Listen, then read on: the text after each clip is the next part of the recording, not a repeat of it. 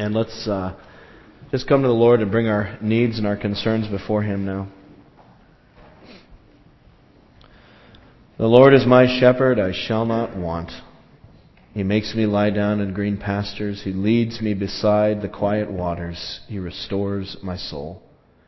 And Lord Jesus, we come to you now as your flock. You are our shepherd. You are the one who cares for us and gives us everything that we need. All of our life resides in you.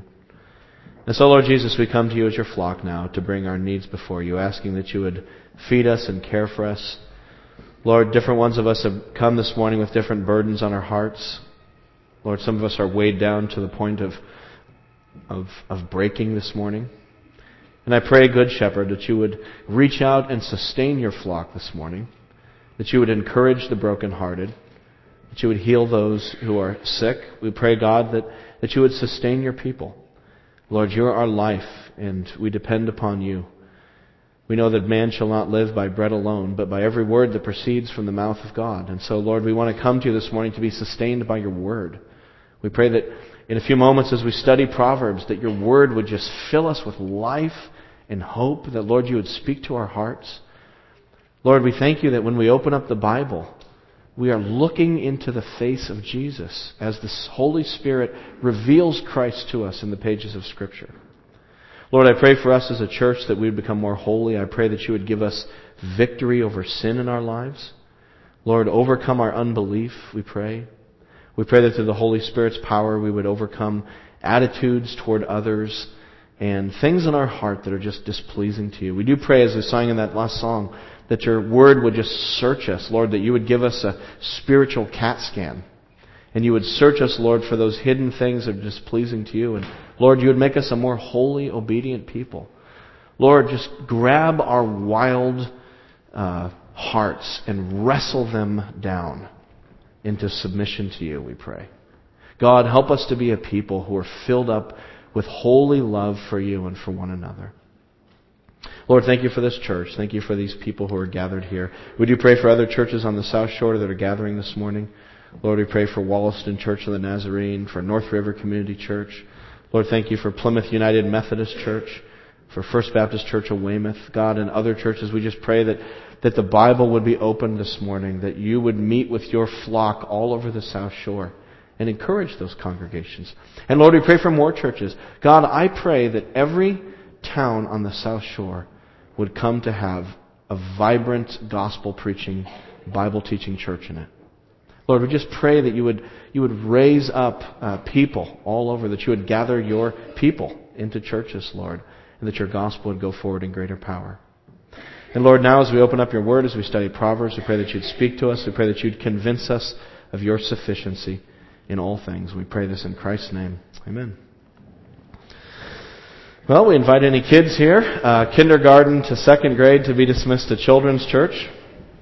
And with the rest of you, open up your Bibles to Proverbs chapter 30. We can really concentrate this week. It's so cold, no one wants to go outside. The Patriots have a bye week, so we can all focus on the Word of God this morning. It's great. Proverbs chapter 30, verses 5 and 6. If you're using a pew Bible and maybe you feel a little rusty on Proverbs, it's page 655. Page 655 in the pew Bible. I'm kind of picking up where Seth left off last week. Wasn't that a great message Seth brought last week? I just was so blessed by that. He's really grown this summer through his sabbatical and preaching. I'm just so encouraged. Proverbs chapter 30, verses 5 and 6. It says, "Every word of God is flawless. He is a shield to those who take refuge in him. Do not add to his words, or he will rebuke you and prove you a liar."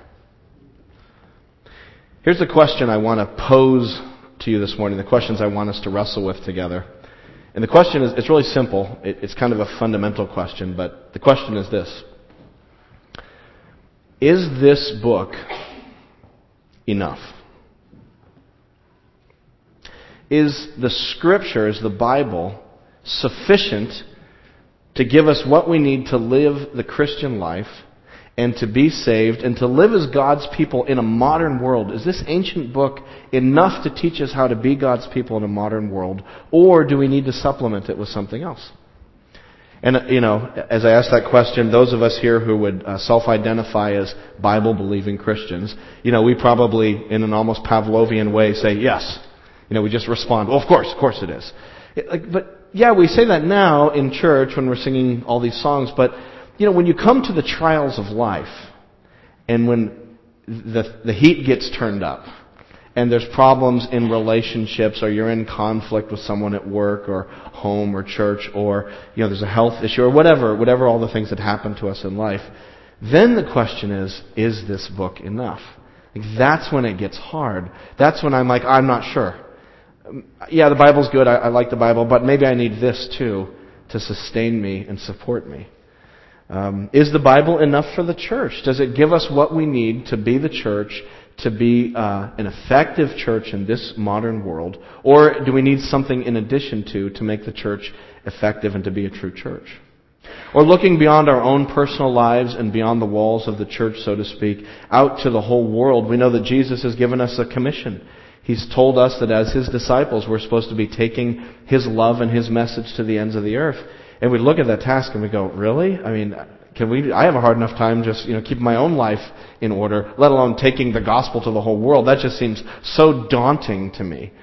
Do we have the resources? Is this gospel enough to bring the kingdom of God to pass? Or do we need lots of other things to help it out? Because, it is kind of an old book, and this is the modern world and that sort of thing. You see, I think evangelical Christians, like many of us would call ourselves, we are quick to affirm the doctrine of the inspiration of the Bible. We believe that it's the Word of God. We say that. But there's another doctrine of the Bible that theologians often identify that sort of goes along with inspiration. It's the doctrine of sufficiency. That the Bible is not only the Word of God, but it's sufficient. It's enough. It gives us what we need for living the Christian life and for being the church and for reaching the world. And I think that's where the crisis of faith is in the evangelical church today when it comes to the Bible. Is this book really enough? And so we look at verses 5 and 6 of Proverbs, and verses 5 and 6 of Proverbs are verses about the sufficiency of Scripture. It says in verse 5, "Every word of God is flawless. He is a shield to those who take refuge in Him. Do not add to His words, or He will rebuke you and prove you a liar." So we have two verses, both of which I think are dealing with the sufficiency or the adequacy of the Bible for our lives. But they're just kind of coming at it from different angles. So verse 5 is kind of like from the positive angle, that this is what we should do, this is what God's Word is. And then verse 6 is more the negative angle, like this is therefore what you shouldn't do because God's Word is sufficient. But they're both talking about the same thing, that the Bible is enough. So let's just look at verse 5, the first one.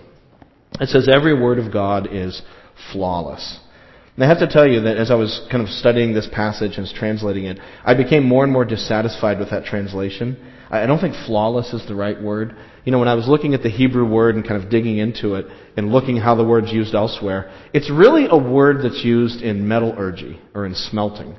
So it's the idea that you take gold or silver, you put it in a furnace, you heat it up, and of course what happens when you smelt an ore is that the pure ore is, separates from the dross and from the impurities that contaminate it. And so that's the word here. It's a metallurgy, smelting kind of word. It's the word for refining. And because of that idea of refining, the word came to also mean to test something or to try something to see if it's true and if it's real. And so I can see how this version of the Bible translated it flawless, because it seems to be the idea is therefore it's flawless. But I don't think it's like the basic idea. I think we're kind of missing a step in between. So maybe you could translate verse 5, "Every word of God is tried and true.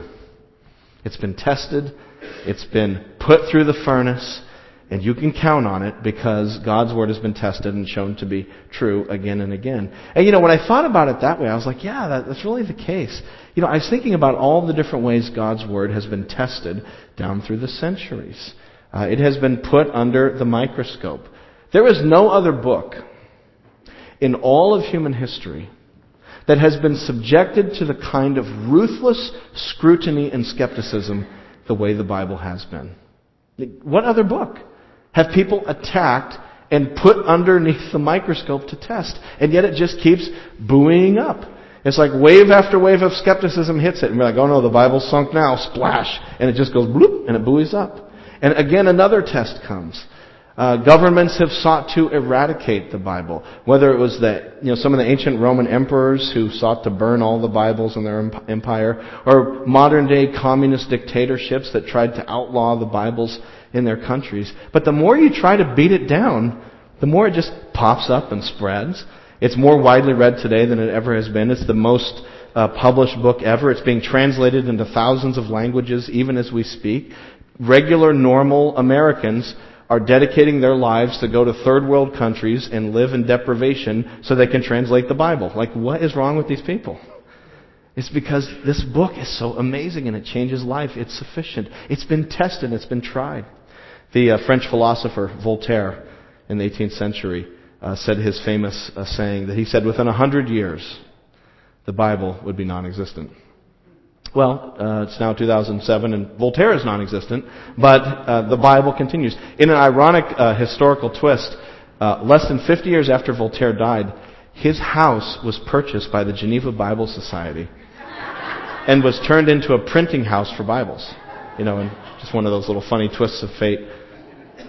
I was thinking about the Bible being tested and being tried. One of the areas, this is just a for instance, I'm sure you could pick lots of examples, but one of the little areas my mind was kind of led toward was the whole area of archaeology. That over time, especially in the last 200 years as modern archaeology has flourished, what it's done is just to place the Bible in a historical world that's real. In the 1800s, there was a young British archaeologist named William Ramsay. And his professors had told him that the Bible is not historical, it's just a bunch of stories. And so he went out to prove that. He said, yeah, this Bible is a bunch of baloney. So what he did was he took the book of Luke and the book of Acts, and he went to Asia Minor, or what's today called Turkey, because that's where a lot of the book of Acts takes place. It's a lot of missionary journeys up there. And so he said, I'm just going to show how ridiculous this is. And so using, in a sense, the Bible as his map, he went to site after site to dig around and prove that it's not true. And what he found, much to his consternation, was that site after site confirmed the people, places, names, titles, inscriptions. And as the evidence mounted, he was so overwhelmed by it that he became a Christian. Because he's like, I can't believe this. This is really accurate. I had an experience of this summer. Some of you know this summer I went to... I told some of you this, but I went to England with my wife. We had our 15th wedding anniversary. I'd never been to England, and we stopped off in London. We went to the British Museum because I wanted to see the black obelisk of Shalmaneser III, which I'm sure if you've been to England, you made a beeline for the black obelisk of Shalmaneser III. Shalmaneser III was one of the ancient kings of Assyria in the 9th century, and they found this black obelisk. And I stood there in front of the obelisk. I could have reached out and touched it, but the guards probably would have jumped me, so I didn't. But I'm looking at it. It's right in front of me. And there on the obelisk is an engraving with King Shalmaneser the Assyrian sitting on his throne and another king paying homage before him. And in Akkadian, on the inscription, it says that it's King Jehu of Israel bowing before him. And I was like... So, in other words, the King Jehu from 2 Kings that I've studied in my Bible classes, that I've read about in the Bible, archaeologists go to northern Iraq, they dig up this black obelisk, and there's a picture of him. I'm like, this is, I've just had this kind of religious moment. I'm like, wow, there it is. And not that we need archaeology to prove the Bible, but this is unlike the Quran, which is largely a collection of sayings and teachings. This book is a history. It's a narrative of people, places, times, events, battles, kings, titles, all kinds of things like that. And so archaeologists can go dig around and they find all of these things. I mean, it's really an amazing thing. Just a little side note, a little digression here, but I don't know, if some of you are kind of into that, and you're sort of history buffs, and that's something that's kind of a question mark for you as far as the Bible. Or maybe you know someone who is and you want to give them a Christmas present. Can I just recommend something to you that I've found? It's called the Archaeology Study Bible. I don't know if you've heard of it. It's really cool. I got a free one, so I don't know how much they cost, but I got one for free. But it's really cool. What they did is essentially they just took the Bible, these archaeologists, And then they wrote a bunch of articles related to topics that relate to events in the Bible. So, as you're reading about the fall of Jericho, you can read all the archaeological evidence for Jericho being destroyed. I mean, it's a really neat book. So if you know someone who's into that kind of thing. People, this is why when things like the Da Vinci Code come out, you don't have to freak out. It's a page turner. It's a fun book. But it's not going to sink the Bible. After the Da Vinci Code came out, there was this flurry of about 30 books came out disproving the historical claims of the Da Vinci Code. Why? Because it's so easy. It's really bad scholarship in the Da Vinci Code. And so, don't get freaked out when those books come out. Because 100 years from now, nobody will remember the Da Vinci Code, nobody will read the Da Vinci Code, and the Bible will be bigger than ever. It happens. Like every Christmas and every Easter, it's just like, here it comes. Time Magazine or Newsweek or 60 Minutes or 2020 do a special, where new scholarship proves that Jesus of the Bible really wasn't the real Jesus. And, it's like every year, you just wait for it. Like, here it comes. Here comes the Jesus issue. Yep, there it is. And you get all these scholars, translation, unbelieving liberal scholars. That's who they are. That's who they interview. They don't interview great evangelical scholars. And they just, tear apart the Bible. And then the next year, there's another issue. And last year's theories are out the window because there's a new theory. And these theories, they come, wave after wave washes over the Bible. Testing it and trying it. And the Bible just keeps bloop, buoying up, bloop, every time. I like what Bernard Ram said. I found this quote. He said, he was a biblical scholar. He said, 1,000 times over, the death knell of the Bible has been sounded. The funeral procession formed, the inscription cut on the tombstone, and the committal read. But somehow the corpse never stays put. Or as Jesus said, heaven and earth will pass away, but my words will never pass away. And they still haven't. And they still continue to spread. The Bible's on the upswing right now, globally speaking. Maybe not here in New England, but around the world, it's taking the world by storm. Southeast Asia, Latin America, Africa, the church is it's like a virus. And it's not because the church is this well-organized evangelistic machine. It's just God's Word. Spreading like a virus. It's such a beautiful thing. But it's not just that the Bible has been tested, going back to Proverbs 5. Every word of God is flawless. It's been tested. It's tried. But it's not just that it's been tested by archaeology or by skeptics in the university. But more importantly, if you look at verse 5, it has been tested and proven in the lives of God's people. That's why we hold it dear, not because of some arguments in the universities. We hold it dear because we have tested it in our lives. We have gone through the fires of affliction as God's people. And when everything else in our life was burning down, there was one thing that didn't burn. And it was the promises in this book that we found to be true. Look at verse 5. He is a shield to those who take refuge in Him. God is a shield. I thought we were talking about the Bible. Are we talking about God? Yeah, both. Because if you honor the Bible, you're honoring God. If you trust the Bible, you're trusting God. God's Word is the expression of who God is. And so by trusting God's Word, we are trusting in God and taking refuge in Him. I think of Jesus in the wilderness. He was being tested. He was hungry. For 40 days he hadn't eaten. He was alone in the desert.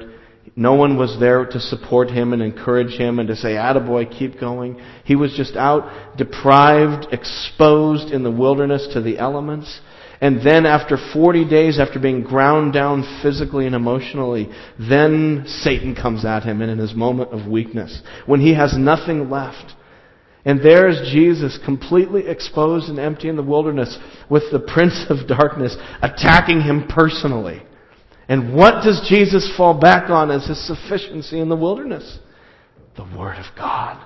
He starts fighting back at Satan, just quoting Scripture. That's all he has left. He's totally hungry and empty.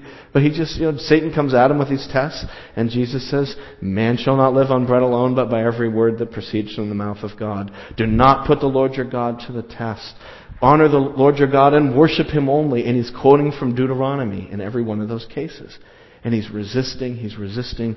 The Word of God is His sufficiency. And that's what we as Christians have found, is that God's Word is enough. It sustains us in our trials. What's your shield and what's your refuge? When things go haywire for you, what do you find yourself running to without even realizing it? Is it your money?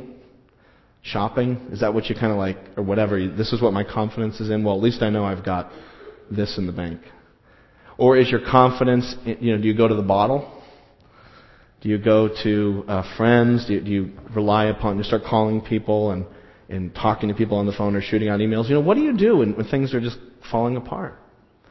And the thing about all those things is they can fall apart too.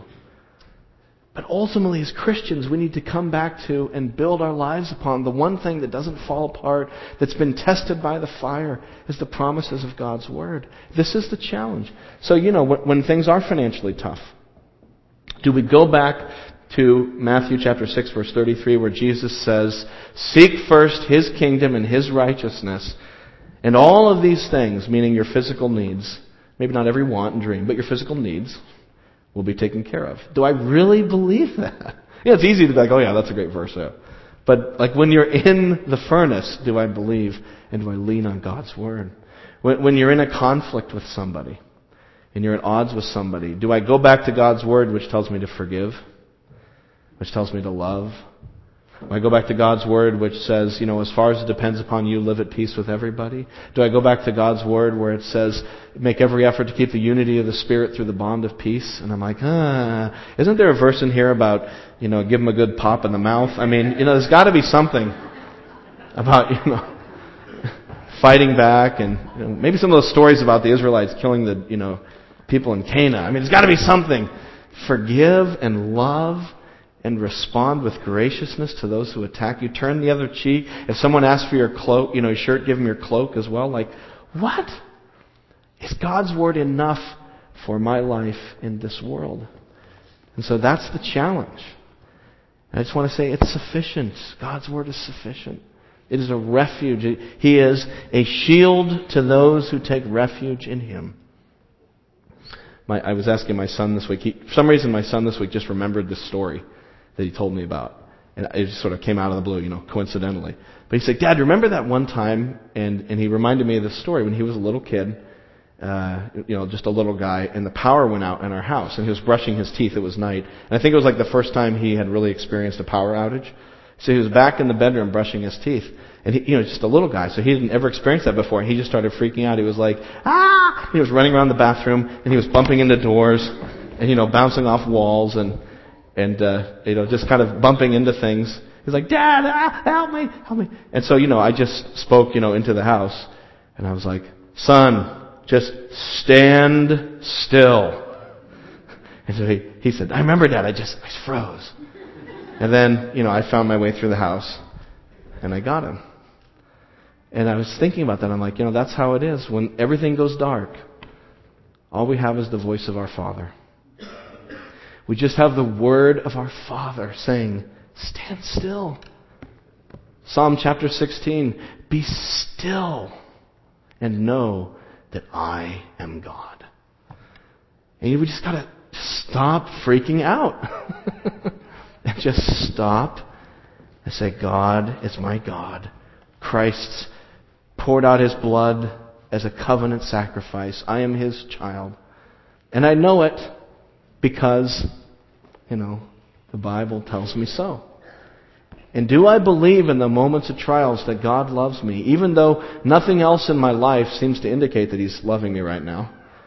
But I know He loves me because I trust in this. This is sufficient for guiding me in times of difficulty. So the Bible is our sufficiency. It helps us in trials. But we need to move on to verse 6. You see verse 5 there. Every word of God is flawless. He is a shield to those who take refuge in Him.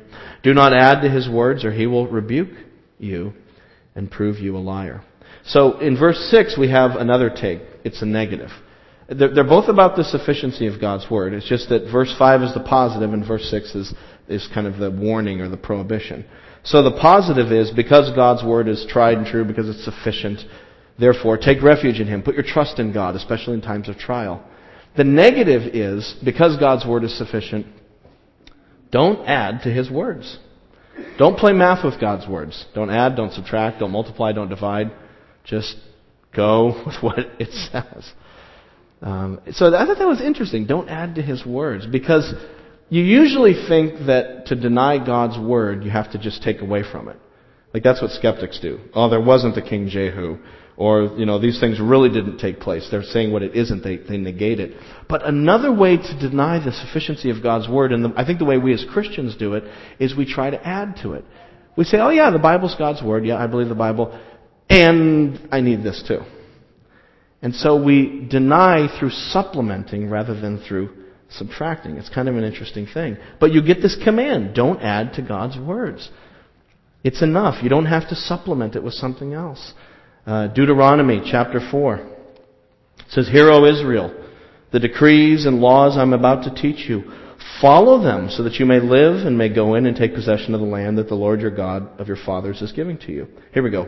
Do not add to what I command you, and do not subtract from it, but keep the commands of the Lord your God that I give you. Or Revelation chapter 22, the very end of the Bible, one of the last verses in the Bible says, I warn everyone who hears the words of the prophecy of this book. If anyone adds anything to them, God will add to him the plagues described in this book.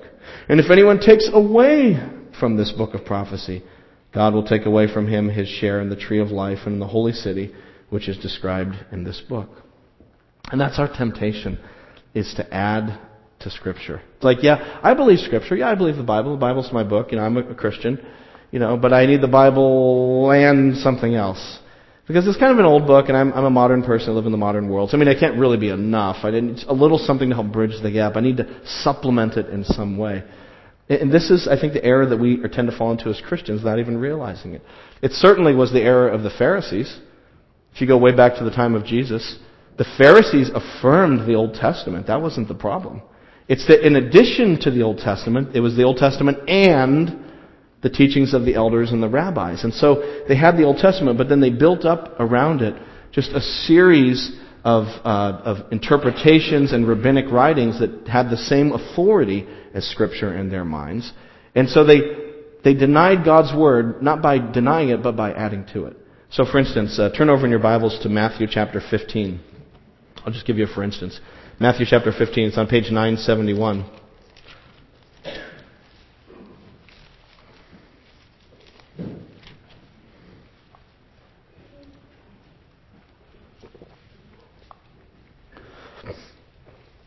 Matthew chapter 15, page 971.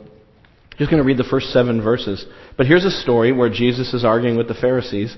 And what's the point of the issue? They're adding things. And Jesus calls them on it. It says, chapter 15, verse 1, Then some Pharisees and teachers of the law came to Jesus from Jerusalem and asked, Why do your disciples break the tradition of the elders? They don't wash their hands before they eat. Now that command is not in the Old Testament for all believers. It was for the priests, but not for everybody. But the Pharisees said, well, maybe everyone should do it just to be on the safe side. And that idea then became law and became tradition. And so if you didn't do that, then they considered you a bad Jew. So Jesus replied, And why do you break the command of God for the sake of your tradition? And he gives them a for instance. Verse 4, For God said, Honor your father and mother, and anyone who curses his father and mother must be put to death. So that's the Bible. Honor your father and mother. But you say, in your tradition, that if a man says to his father and mother, Whatever help may otherwise have received from me is a gift devoted to God. He doesn't have to honor his father and mother with it. Thus, you nullify the word of God for the sake of your traditions. You hypocrites. Isaiah was right when he prophesied about you. These people honor me with their lips, but their hearts are far from me. They worship me in vain. Their teachings are but rules taught by men. And so, this is something that happens. Whenever you add something to the Word of God as necessary, inevitably, if you say it's the Bible and the traditions taught by men or whatever it is, inevitably, the tradition or whatever you added sneaks up and becomes more important than the Scriptures. It always seems to happen. Once you put something there, it just goes and it pops over every time. So that eventually even the teachings of the elders overruled like a plain common sense reading of the Old Testament. You see this in the cults. In Mormonism, it's the Bible and the Book of Mormon. It's the Bible and the Jehovah's Witness Watchtower. There's always something that then becomes authoritative, so that you can't just read the Bible for what it is. You have to read it through the interpretive lens of the Watchtower or whatever the case may be. And it's not just, the Pharisees and the cults. It's all of us. This is our natural human tendency, isn't it? This was Adam and Eve in the Garden of Eden. God said, okay, here's my word. Here's what I'm going to tell you. You can have all the fruit in the garden, but not that one. And they said, okay, I want all the fruit of the garden and that one.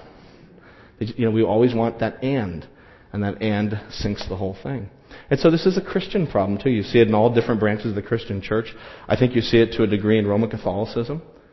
I like to read this may sound funny, but I like to read the Catholic Catechism. That sounds funny to the Baptist.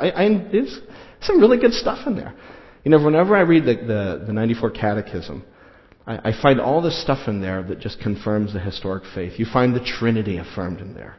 And Jesus is confirmed as rising from the dead. He died for our sins. The historic Orthodox faith is in there. But then the thing I always choke on when I read the Catechism is all the ands. That's the problem. It's all the extra stuff that's put on top of it. And so, the Bible is proclaimed as infallible in the Catechism. So it's the Bible and the infallibility of the Pope. See, that's brought up there like that. Or it's salvation through faith in Christ, and you need to be baptized and take sacraments and do cooperating grace that leads to good works. It's heaven and hell and purgatory. It's Jesus and Mary and the saints. And so what I think hampers it are all those ands. Or even take Mary. Mary's a wonderful biblical character that I think young women should seek to emulate in her faith and obedience and purity. But it's not just Mary. It's Mary and the Immaculate Conception and the Perpetual Virginity and pray the Hail Mary. And so all the ands, are what take the pure doctrine and give it a hard time. That's why the rallying cry of the Protestant Reformation was not the word and. It was another word. Sola. And sola means alone. Sola scriptura. Scripture alone. It was that alone that was the important part of the Reformation. That salvation was sola fide. It was through faith alone, by grace alone. So the way a person is saved is through, this is how you can be saved and be right with God and have eternal life, is through faith in Jesus alone. You don't need sacraments. You don't need to be baptized in any church. You don't need all these other things. It's faith in Christ alone. And that word sola makes all the difference. Do you want to understand the Protestant Reformation? You know what it was? There's a bunch of Catholics who just started really digging into their Bibles and then saying, whatever this says is what I'm going to go by. And then they just started analyzing their church. And they said, okay, that's here. That's not here. That's really not here. Those indulgences, they got to go. And that's all it was. It was a back to the Bible kind of movement. But lest you think I'm just here beating up on Catholics, I'm not a Catholic basher. Those of you who know my preaching, that's not my style. It's not a Catholic problem, it's a human problem. We all want to add to God's Word. You see it in the Protestant church just as badly. You go to, some of you have been involved in Pentecostal or charismatic churches. There's often an and that slips in. It's the Bible and revelations, dreams, prophecies, tongues, words of knowledge, impressions. And they slip in. And they just kind of sneak up like that. And if you ask your typical charismatic Pentecostal, is God's Word authoritative and sufficient? They'll be like, yeah. Of course it is. But when you listen to what's actually taking place, and this is a generalization, but very often, the excitement in the church, and the thing people want to talk about, and the thing that gets sent out in emails and discussed, are not explications of God's Word. It's this prophecy, and then this person had this prophecy, and then I went to this other conference and someone had the same prophecy halfway across the country. And I think God's saying something. And so all the focus gets to be on those charismatic experiences. But it's subtle. And it just kind of goes, in some cases, pops over. And it's in the evangelical church too. It's in the Protestant evangelical church where we would find ourselves. Evangelicals are all about evangelism. We're about preaching the gospel. But do we really believe that the gospel is sufficient for salvation or not? I don't know if we do. We always want to add an and. In the early part of the middle of the 20th century, it was the gospel and altar calls. You got to preach the gospel. But if you have an altar call, I don't know if people are really going to be saved because they really need to have that. And you got to have an altar call. Or today, maybe that's not so much in vogue, but it's other things. It's the gospel and the church growth movement. To really get people in here, we have to, the gospel's important. We all affirm that. But we need some other things too. You got to have good parking and good signage, and you got to have the right mood and the right music and the right lighting in your church because people want to have the right vibe, and good marketing and good tools and a good sign out front of your church. And all those things are good, but we just start putting our hope in those things. And they slowly but surely become equal to Scripture, and we stop believing that the gospel is enough. That's what happens. One of the crises in evangelicalism today that's sort of breaking is the whole question of preaching. Is preaching enough? Just preaching God's Word and reading His Word and talking about it. And there's a whole segment of evangelicalism that's like, I don't know. There's some groups in the emerging church way on the fringe that say, no, it's outdated, it's too authoritarian, it's too one way. We live in a postmodern culture where people are interactive, so you can't do that anymore. Or even, probably not as extreme, but others who say, I think the Bible's enough, we need to have preaching, but we need something else. Because we live in a visual culture. And we watch movies and MTV, and so people, they can't just listen to somebody talk about the Bible. They can't just have the Bible read to them. We need pictures, and so we need movie clips playing, as illustrations. Or we need drama, or we need some big thing up on the stage that's a big object lesson that we keep going back to. And I don't know, I just hear all that stuff, and I'm like, I don't buy it. I just don't buy it. And I'm a Generation Xer who was raised on movies and raised on MTV and raised on VH1 and, But I'm like, what is it that has changed my life? It wasn't movie clips. It wasn't even Lord of the Rings, believe it or not, as much as... It wasn't Star Wars as much as I love Star Wars. What has changed my life? It was the Word of God. The most profound experiences of my life of God's presence were listening to sermons.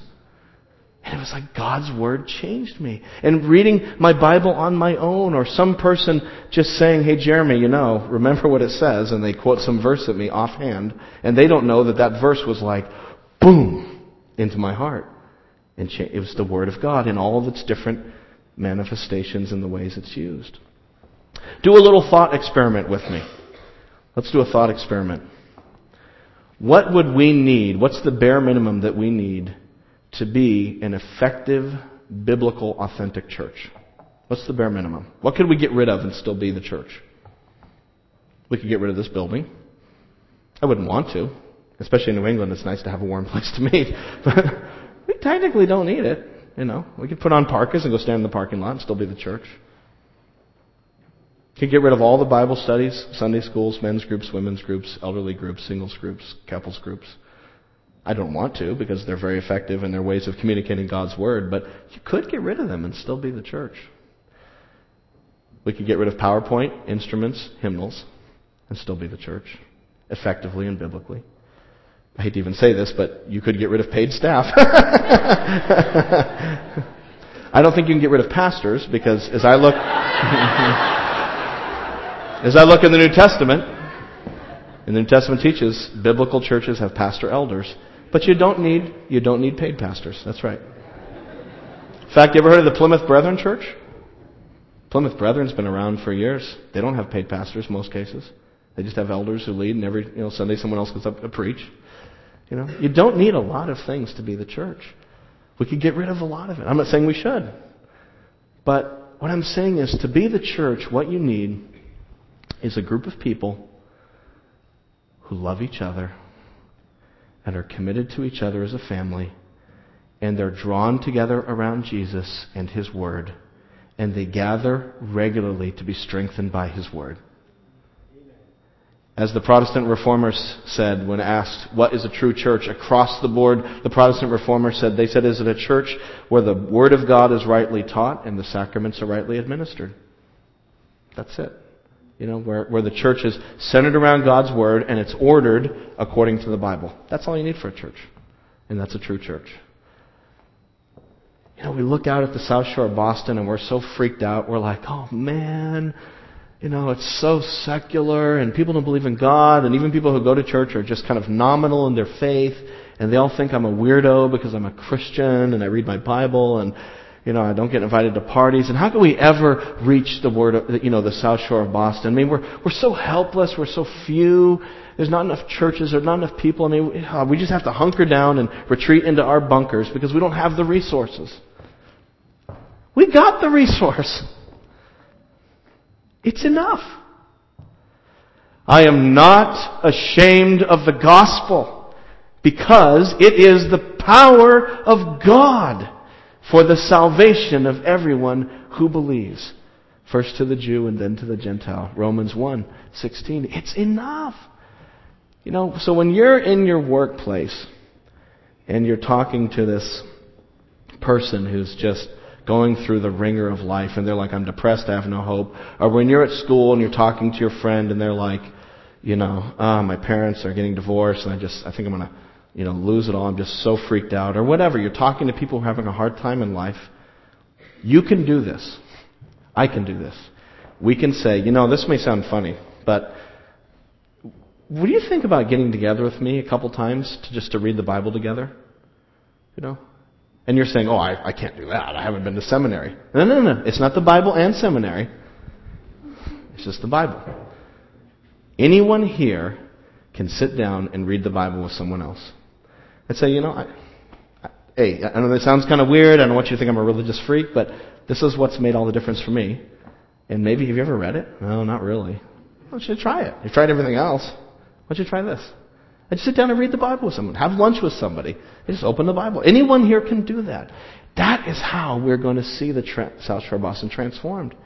As you taking the all-sufficient Word of God into your hearts and your lives, and you bring it to the South Shore and to the people that you love. Not to push it down their throats, not to beat them over the head, but just in love saying, this is what's made all the difference to me. Some of you know one of my great heroes of the faith was George Whitefield. I love reading about George Whitefield. He was an evangelist in the 18th century, 1700s, and one of the most powerful preachers ever in the history of the church. I mean, he brought, through God, used him to bring people to the Lord in England, in America. I mean, just a massive ministry that was just profound in his life. And anyway, he had a real impact in the city in England called the city of Bristol. And there was a group of people there who were not happy about it. There were a group of young men who called themselves the Hellfire Club. And I don't know, you can imagine what their club was all about with that name. They were just about partying and being wild. And they tried, wherever they went, whenever Whitefield came to town, they tried to disrupt his meetings, and they would mock him, and they would stand on the street corners and make fun of him, and they'd go to the tavern and get hammered and make fun of all that stuff. So one night at the tavern, they got their hands on a copy of one of Whitefield's sermons. And all the Hellfire Club was gathered around. And one of the guys there was named Thorpe, Mr. Thorpe. And he had a gift for imitating people. People who are really funny, they can imitate other people. And he gets really good at it. So he got the sermon, and they're like, do a Whitefield imitation, do a Whitefield imitation.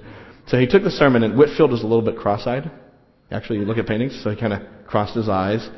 And Whitefield was actually had been an actor. He'd done some drama before he became a believer. So he was very dramatic, and really could speak dramatically. And so this guy he gets Whitefield's sermon and kind of crosses his eyes a little and starts, and starts preaching Whitefield's sermon, and everyone's, dying, laughing, and busting up.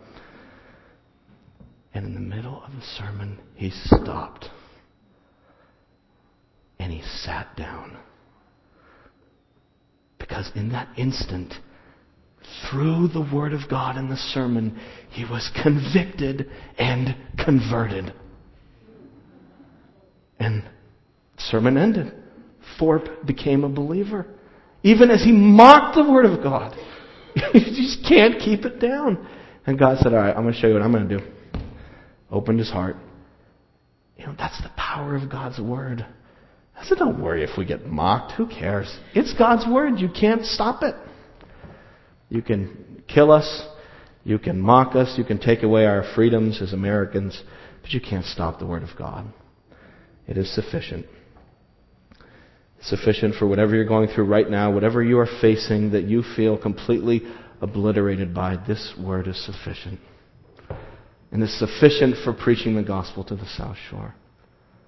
I am not ashamed of the gospel because it is the power of God for salvation for everyone who believes.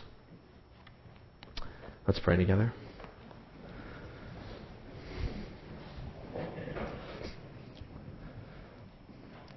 Lord, we love you because you love us so much. And God, you give us everything we need. You're such a good Father. Jesus, you are such a perfect Savior. Holy Spirit, you are such a comforter. And thank you for your word, Father, Son, and Holy Spirit, which is tried and true. And God, I just thank you for the promises we have. Lord, I ask your forgiveness this morning for how often I disregard your word and seek refuge in other things. How often I try to add to your word. God, I just pray for this church this morning that we would be a church founded on your word. I pray for anyone here who still has questions about whether or not you're real, whether any of this is real. God, I pray that you would just cause them to open up the book and see for themselves. And that, Lord, you would talk to their hearts just as you talk to my heart and to Thorpe and to everyone else you talk to through your Bible. And so, Lord, use us, bless us, give us faith in the sufficiency of your word in all things. And I pray this in Christ's name. Amen.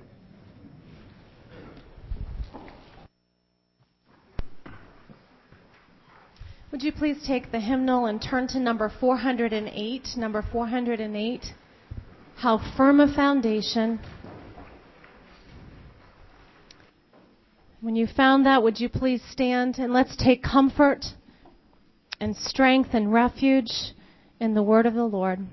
How firm a foundation, ye saints of the Lord, is laid for your faith in his excellent word.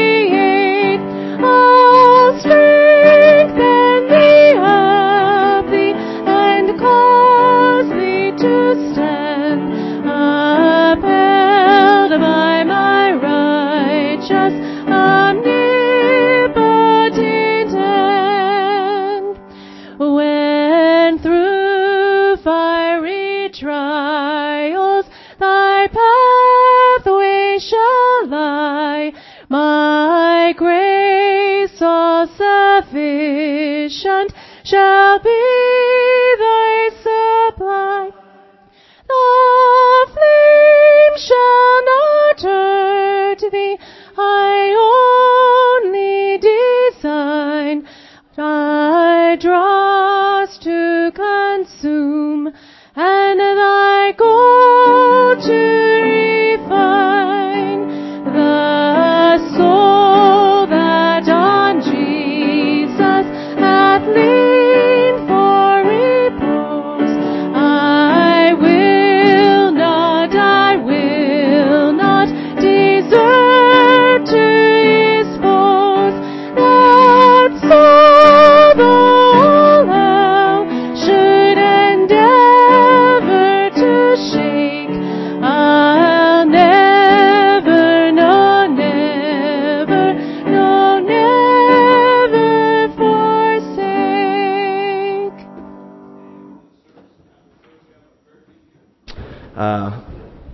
Linda and Sally would love to pray with you. They're going to be over here in the alcove. If you like just prayer for anything, come on up. They'll pray for you confidentially. And just introduce yourselves and let them stand with you in prayer. And now, Heavenly Father, I pray you just send us out full of confidence and grace, full of confidence in your word, Lord, to a world that has just, for all intents and purposes, given up on meaning and truth in any way. And help us, Lord, to just go forward demonstrating the truth of your word in our lives, showing, Lord, that it works and that it's real. And God, use us this week to open up your word to someone else. God, Lord, give us more guts to speak out for you. Give us more confidence, we pray. We ask all this in Jesus' name. Amen.